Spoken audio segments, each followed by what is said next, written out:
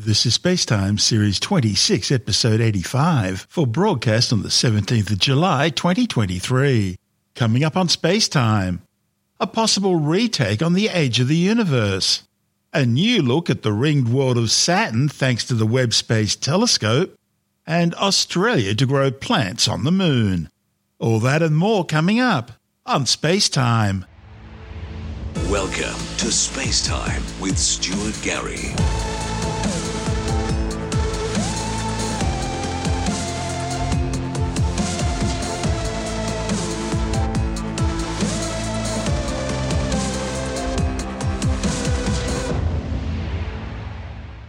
A new study suggested the universe might actually be 26.7 billion years old. Now, if correct, that's nearly twice as old as the 13.8 billion year age previously believed. The new study, reported in the Journal of the Monthly Notices of the Royal Astronomical Society, challenges the dominant cosmological model and sheds new light on the so-called impossible early galaxy problem. The study's author, Rajendra Gupta from the University of Ottawa, says his newly devised model stretches galaxy formation time by several billion years.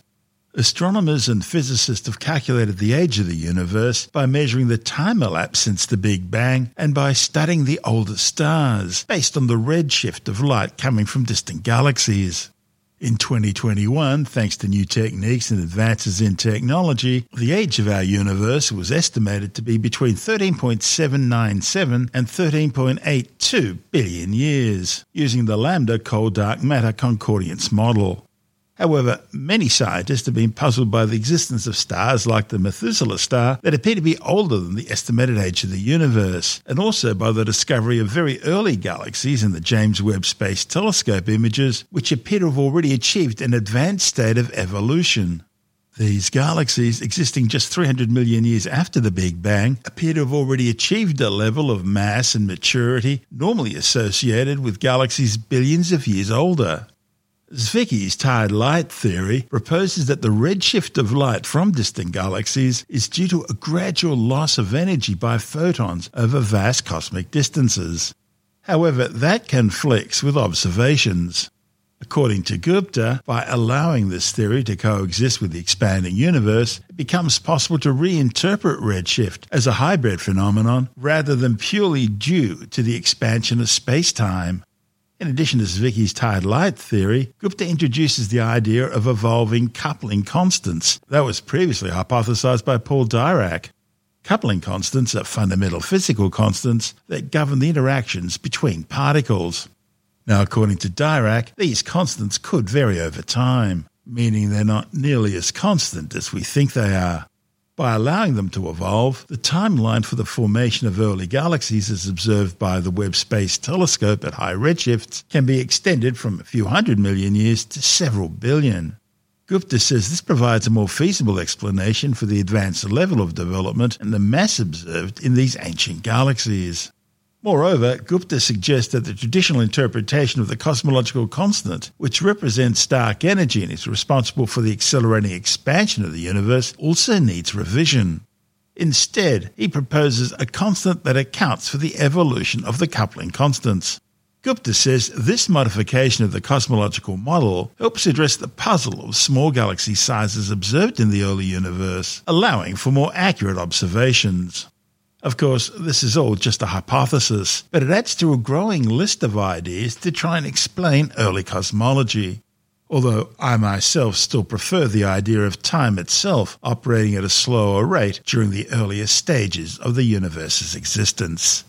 But of course, none of this provides a satisfactory explanation for the cosmic inflation which must have occurred in the opening seconds of the universe. Temporal anomalies excluded. This is space-time. Still to come, a spectacular new image of the Saturnian system by the James Webb Space Telescope, and Australia to grow plants on the moon. All that and more still to come on Spacetime.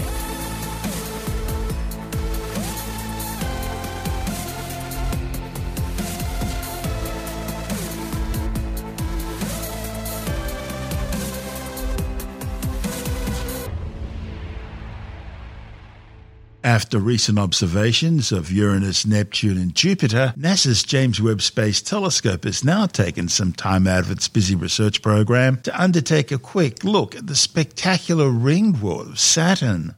The stunning new image shows Saturn's iconic ring seeming to eerily glow. The incredible infrared picture also unveils unexpected features in Saturn's atmosphere. The image serves as context for an observing program that'll test the telescope's ability to detect faint moons around the planet and its bright rings. Any newly observed moons could help scientists put together a more complete picture of the current system of Saturn as well as its past. Methane gas absorbs almost all of the sunlight falling onto the atmosphere in this image, which is taken at a specific wavelength of 3.23 microns. Now, as a result, Saturn's familiar stripe patterns aren't visible because the methane-rich upper atmosphere blocks out our view of the primary clouds. Instead, Saturn's rings appear dark, and we see features associated with high-altitude stratospheric aerosols, including large dark and diffuse structures in Saturn's northern hemisphere that don't align with the planet's lines of latitude. Interestingly, scientists also spotted similar features in the early Webb-NIRCam images of Jupiter. Now, unlike its atmosphere, Saturn's rings lack methane, so at this infrared wavelength they're no darker than usual and thus easily outshine the darkened planet. It provides an eerie view. The new image of Saturn also reveals intricate details within the ring system, showcasing several of the planet's moons like Dione, Enceladus and Tethys. Over the past few decades, missions like NASA's Pioneer 11, the Voyagers 1 and 2 spacecraft, and the Cassini mission, as well as the Hubble Space Telescope, have all observed Saturn's atmospheres and rings in exquisite detail. And this now adds to that database.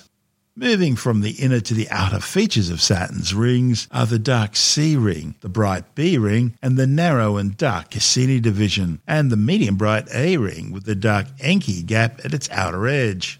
Additionally, off the outer edge of the A ring is the narrow strand known as the F ring.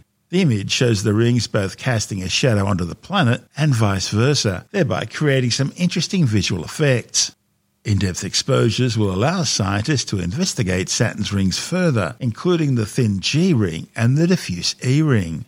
Saturn's rings consist of an assortment of rocky and icy fragments, ranging in size from chunks as large as mountains to tiny fragments less than a grain of sand. Recently, researchers used Webb to explore Enceladus and discovered a substantial plume emanating from the moon's south pole.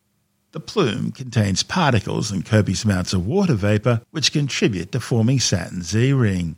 The observations are also showing seasonal differences between Saturn's north and south poles. It's currently summertime in Saturn's northern hemisphere, while the southern hemisphere is emerging from its winter darkness. However, the northern pole still appears unusually dark. That could be due to some sort of unknown seasonal process affecting polar aerosols. A faint brightening of the edge of Saturn's disk might be attributed to high-altitude methane fluorescence, or it could be emissions from the ionosphere's trihydrogen ions. Spectroscopy from Webb could help to resolve the issue. And if you want to see the images for yourself, just go to the Spacetime website. This is Spacetime. Still to come, a new Australian experiment to grow plants on the moon, and later in the science report, planet Earth experiences its hottest week on record. All that and more still to come on Spacetime.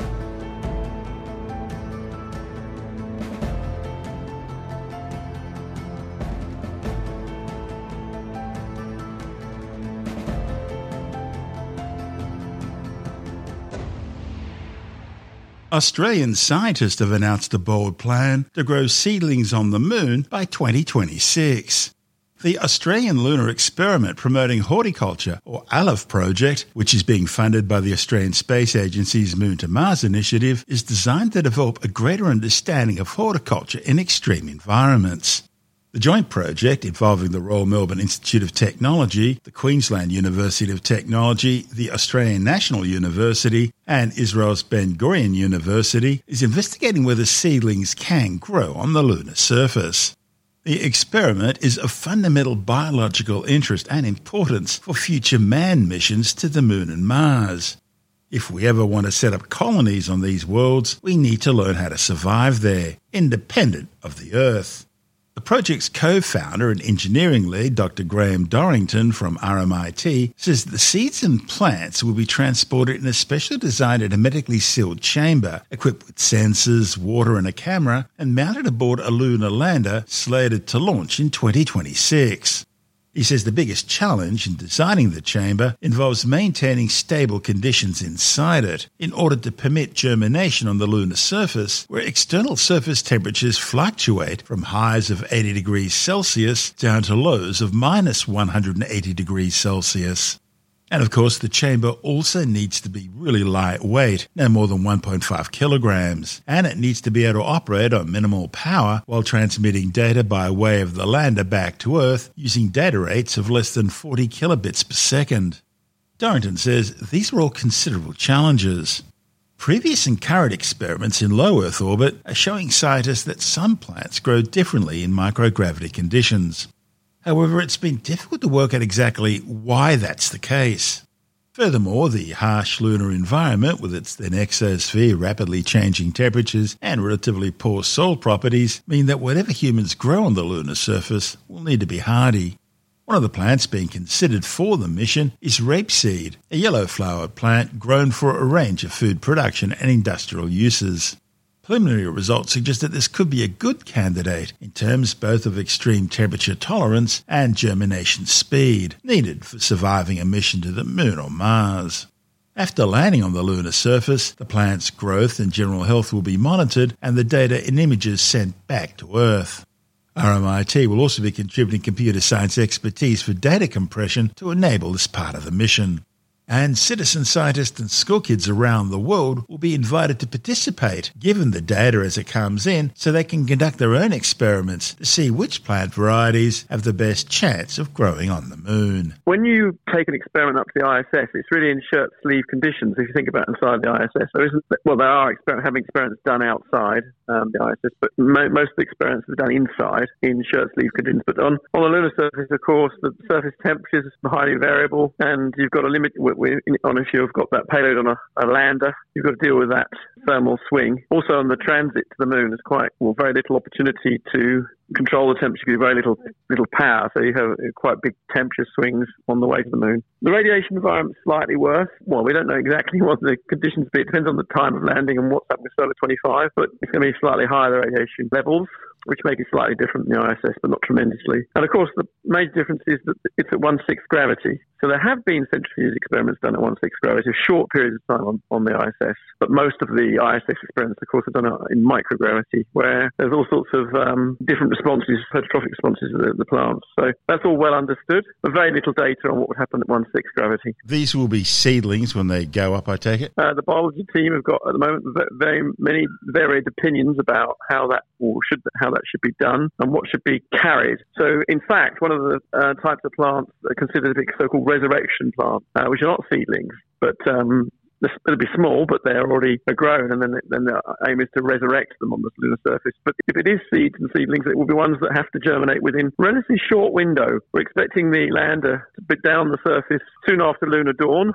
And then we've got a limited window, and that depends on the inclination that's finally picked for the lander, probably around 55 degrees, we don't know yet. That inclination will affect the temperature, and the temperature rises, and then we have to manage that. So we think we've got a limited window at 72 hours. Can't just plant them in the soil. What's the proposal? The proposal is to put some plants or seeds in a small chamber. It's about...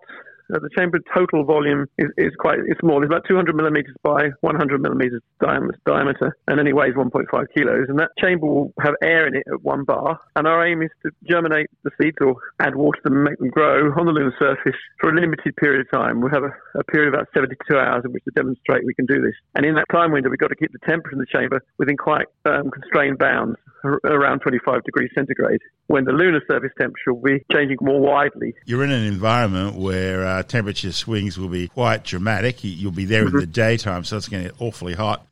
It'll be inside the lander. The landers cover what we call multi-layer insulation, so it doesn't really matter its orientation because the bulk temperatures will be the same inside. But that is going to be a challenge. The actual orientation of the lander relative to the sun at dawn will be a factor in our thermal calculations. That's an important one, yeah. Because it's only 72 hours. Well, that's the window we're sort of guaranteed. The lander's battery has got a limited life, but we're actually hopeful it'll be extended longer than that. And actually, if we have a landing at 55 degrees, we think that the actual peak temperature reached by our payload will be not too large, and we think we can probably actually extend that to possibly, well, it's not clear, but possibly as much as 10 Earth days. So that's the longest window we've got. The objective is to achieve the mission, as it were, and demonstrate plant growth and get the photographs of the plants within those 72 hours. And so there's this chamber. I guess it's sort of like a terrarium in a way. Yes, we call it a lunarium. Fair enough. A sealed environment. Plants breathe CO2 and breathe out oxygen, so I guess you don't need to supply extra oxygen at this stage. You will need to provide light, but well, because we're doing such a small mass of seedlings, the actual volume of air in there is sufficient for that period, so we don't need to add extra CO2 or whatever. And also, some plants do germinate in the dark, of course, but we will be using LED lighting like we did in the ISS, and that's also still debated in the team whether we use what frequency we use. That'll depend on the plant, won't it? Depends on the plants, and it's usually a mixture of red and blue, and a particular frequencies is considered to be quite good, and all the people doing vertical farming are doing that. The plants will be surviving on their own built-in supplies of food. You won't be adding nutrients to the soil, I take it? Well, no, some of the biologists want to look at, say, growth accelerators and things like that. So, again, the choice of species is going to be quite interesting, and there's an interest in seed tolerance to arid and conditions and hot conditions, and that is a sort of spin-off of the project, if you like, a research spin-off of how we can make these plants more tolerant to adverse conditions. So that could be the way the seeds are treated or the way the substrates are used. And then there's the issue of water. Will they need watering during that time, or will the soils be what's interesting is seeds are very tolerant when they're in the desiccated state, just like the resurrection plants. They're very tolerant to extreme conditions when they're desiccated state. But in order to germinate, you have to release water. We have a valve and we release the water onto the plant, and then they're quite sensitive to their conditions. They become much more sensitive, particularly temperature. So yes, we will have an event where we add water to the plants. That's a key event in the sequence. It'll be, of course, all sort of basically pre-programmed.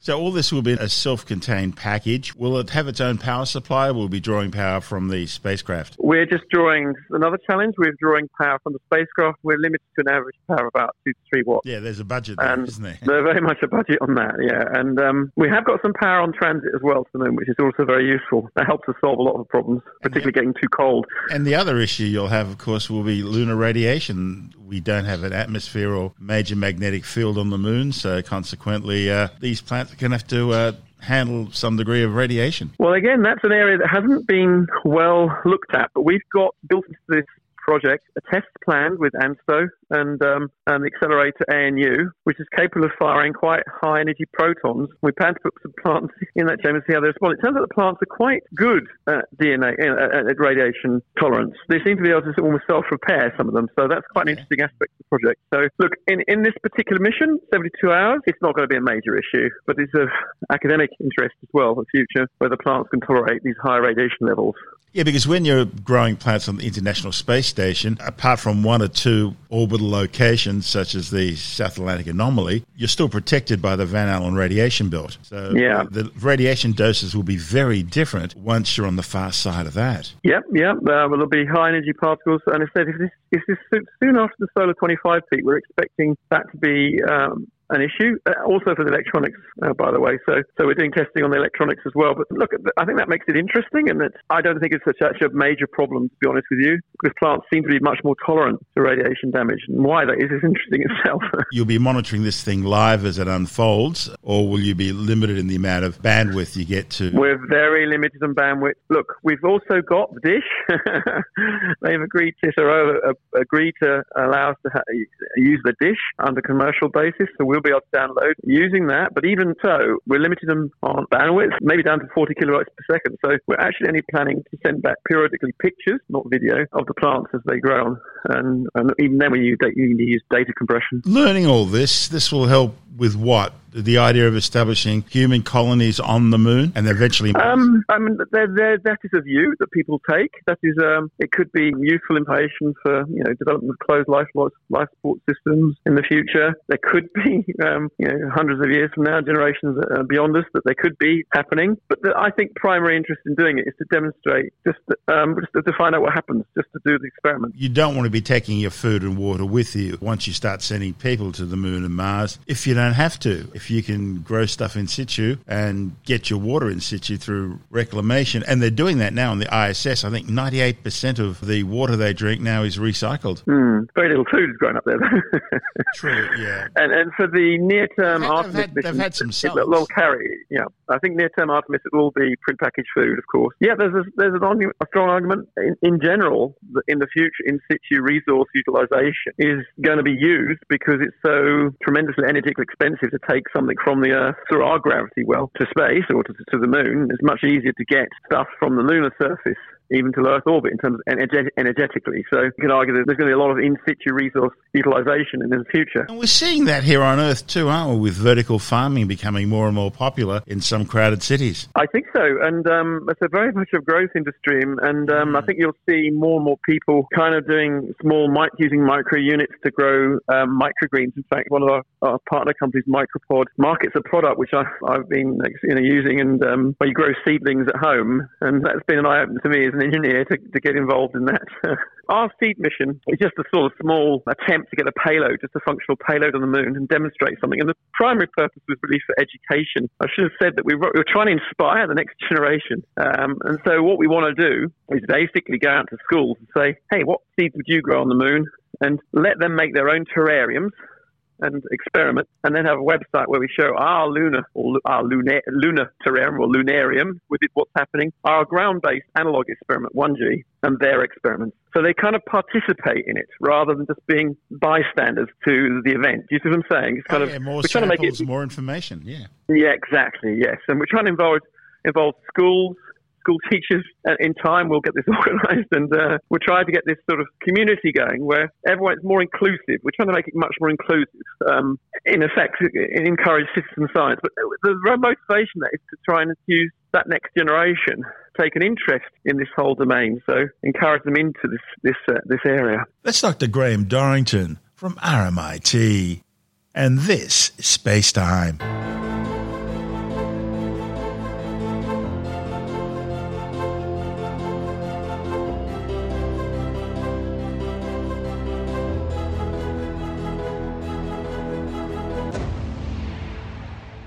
And time now to take a brief look at some of the other stories making news in science this week with the Science Report. The world has just experienced its hottest week on record. Early data from the World Meteorological Organization and NASA indicates the first week of July was the hottest globally since records began. It comes after the hottest individual days on record last week and the World Meteorological Organization's declaration of a new El Niño event.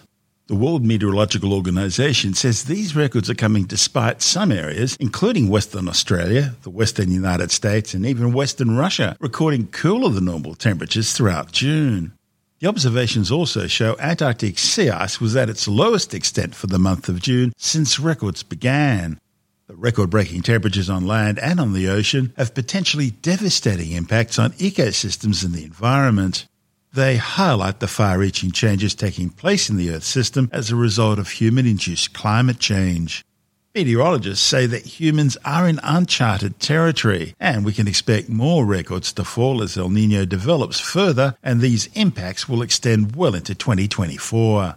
According to provisional analyses based on a reanalysis of data from Japan named JRA3Q, average global temperature on July the 7th was 17.24 degrees Celsius.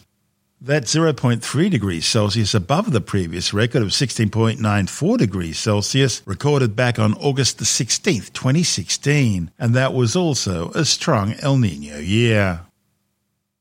Scientists in the US have published research on the creation of embryo models from stem cells in order to mimic the developmental processes that occur in early human embryos. The details, released in the journal Nature, follow a flurry of reports about similar research over the last few months by other groups, which has been provided to the International Society for Stem Cell Research's annual meeting in Boston. The authors created models of embryos from stem cells showing how it already resembles the human embryo at days 9 to 14 after fertilization. But they say because the embryo lacks the cells that are involved in the development of the placenta, they cannot become a fetus. They say their system provides a reproducible and easy-to-control platform to understand the basic mechanisms that underlie human development, including new ways to examine developmental issues. Scientists are hoping to make the world's first safe and efficient, non-toxic, aqueous aluminum radical battery. Most batteries contain hazardous materials, including lead, cadmium and mercury, which all pollute the environment once they're disposed of. The new research, reported in the Journal of the American Chemical Society, looked at the electrochemistry of stable radicals. Stable radicals are a class of organic electroactive molecules that have been widely used in different organic battery systems. The first design of aluminum radical batteries, which use water-based electrolytes that are fire retardant and air stable, are developing a stable 1.25 volt output and a capacity of 110 mAh per gram of mass, 1 over 800 cycles, with only a 0.028% loss per cycle. Multivalent metal-ion batteries, including aluminum, zinc and magnesium, use abundant elements in the Earth's crust and provide much higher energy density than lithium-ion batteries. Aluminum-ion batteries are attracting attention because aluminum's the third most abundant element, which makes it a potential sustainable and low-cost energy storage system. However, one of the major challenges for current aluminum-ion batteries is the low cathode efficiency.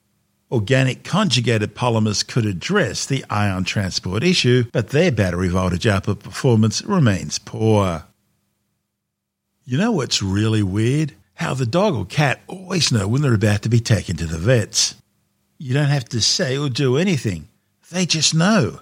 And it's not like you're doing anything different from when you're going out, going to work or going to the store and you get those big sad eyes. You're leaving me. I'll never see you again. Please don't go. But when it's a vet appointment, they're gone. They're nowhere to be found. And have you noticed it's the same when you try to give them their medicine? They'll eat any disgusting, rotten piece of food they find on the ground. But you try to give them the best chunk of fillet steak with a pill hidden in the middle, and all of a sudden they're Gordon Ramsay.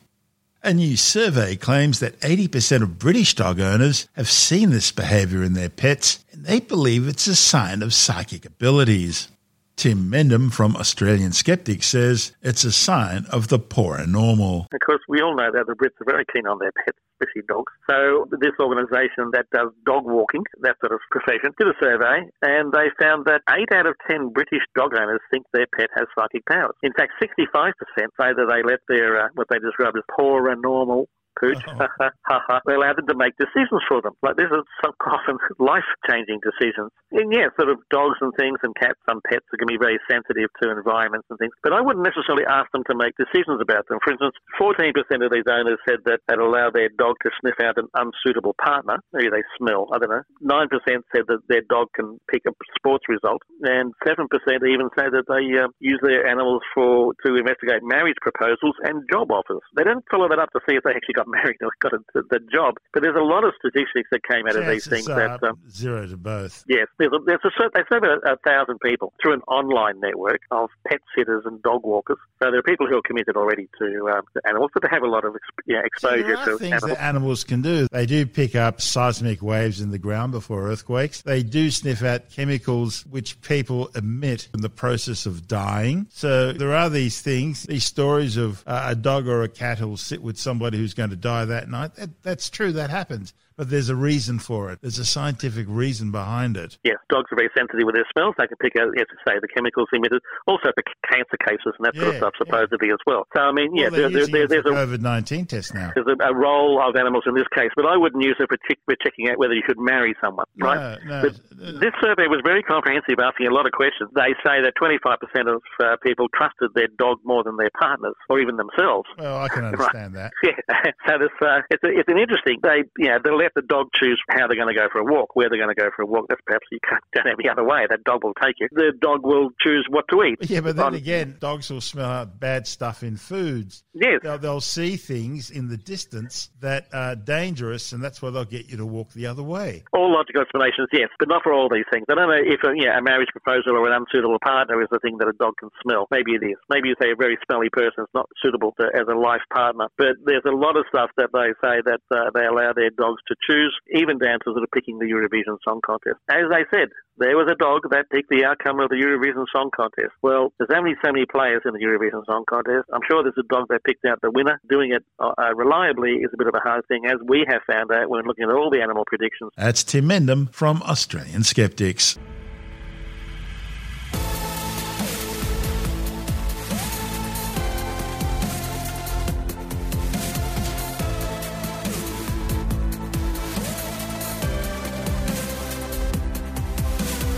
And that's the show for now.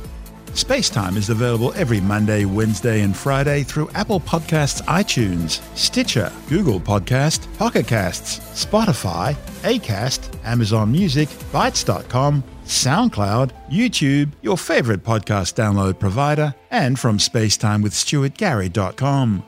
Spacetime's also broadcast through the National Science Foundation on Science Zone Radio and on both iHeartRadio and TuneIn Radio. And you can help to support our show by visiting the Spacetime store for a range of promotional merchandising goodies, or by becoming a Spacetime patron, which gives you access to triple-episode commercial-free versions of the show, as well as lots of bonus audio content which doesn't go to air, access to our exclusive Facebook group, and other rewards. Just go to spacetimewithstuartgary.com for full details. And if you want more space time, please check out our blog, where you'll find all the stuff we couldn't fit in the show, as well as heaps of images, news stories, loads of videos, and things on the web I find interesting or amusing. Just go to spacetimewithstuartgary.tumblr.com. That's all one word, and that's Tumblr without the E. You can also follow us through @StuartGary on Twitter, @SpaceTimeWithStuartGary on Instagram, through our Spacetime YouTube channel, and on Facebook, just go to facebook.com/Spacetime with Stuart Gary.